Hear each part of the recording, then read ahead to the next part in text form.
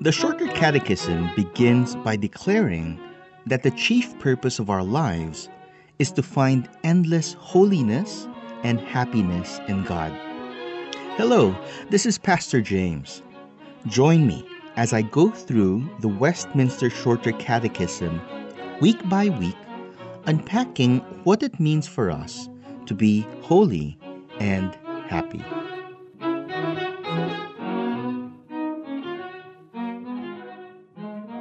Faith in humanity restored.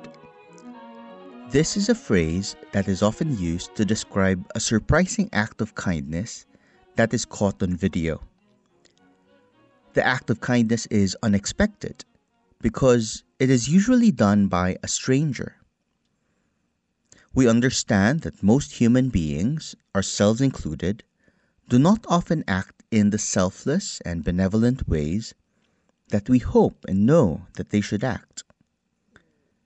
Consequently, when an individual deviates from this norm, it is taken as a hopeful and happy turn of events.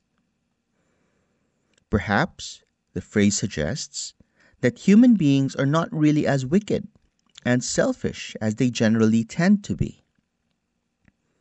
Perhaps they can be trusted to live selfless and morally upright lives. This hopeful attitude towards man's goodness is understandable. Because every human being is made in the image of God, there is a sense in which a random act of kindness is truly in keeping with our creational design.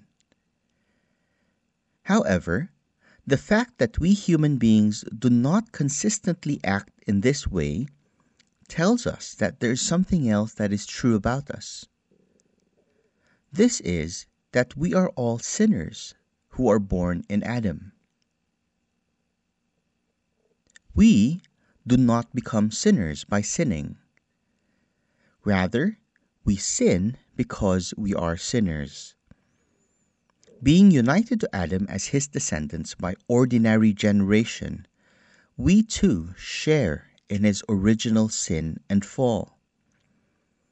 As we learned in our previous lesson, Adam's fall brought us all into an estate of sin and misery.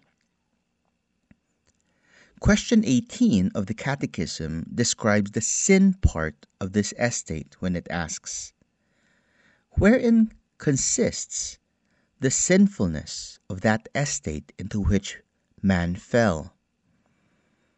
Answer: the sinfulness of that estate into which man fell consists in the guilt of Adam's first sin, the lack of original righteousness, and the corruption of his whole nature, which is commonly called original sin, together with all actual transgressions which proceed from it. We are all born with Adam's guilt, grief, and grime. There is no human faculty that is free from the ruinous effects of sin and the fall. What this means is that in Adam and outside of Christ, everything that we think, say, or do is contaminated by sin and subject to its consequences. As Paul puts it in Romans chapter 3, verse 23, all have sinned and fall short of the glory of God. The prophet Isaiah, too, describes our graceless and sinful condition as follows: "We have all become like one who is unclean, and all our righteous deeds are like a polluted garment. We all fade like a leaf, and our iniquities, like the wind, take us away." The fallen human condition that we find ourselves in by default is one without a future. Because everything that we think, say, or do is soiled by sin, there is no possibility of our ever redeeming ourselves regardless of how much relative good we try to do in this life. In relation to God's absolute holiness and righteousness, even our best works are but filthy refuse that cannot glorify or please Him. Thankfully, the good news of the gospel points us away from our own futile exertions to the infinitely superior works of Christ.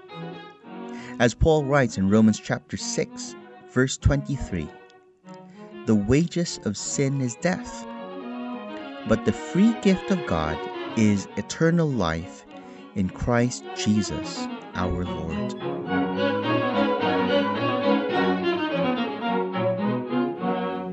This program was brought to you by Pilgrim Community Church, a confessional Presbyterian church that meets in Cubao, Quezon City. For more information, please visit our website at pilgrimcommunity.church.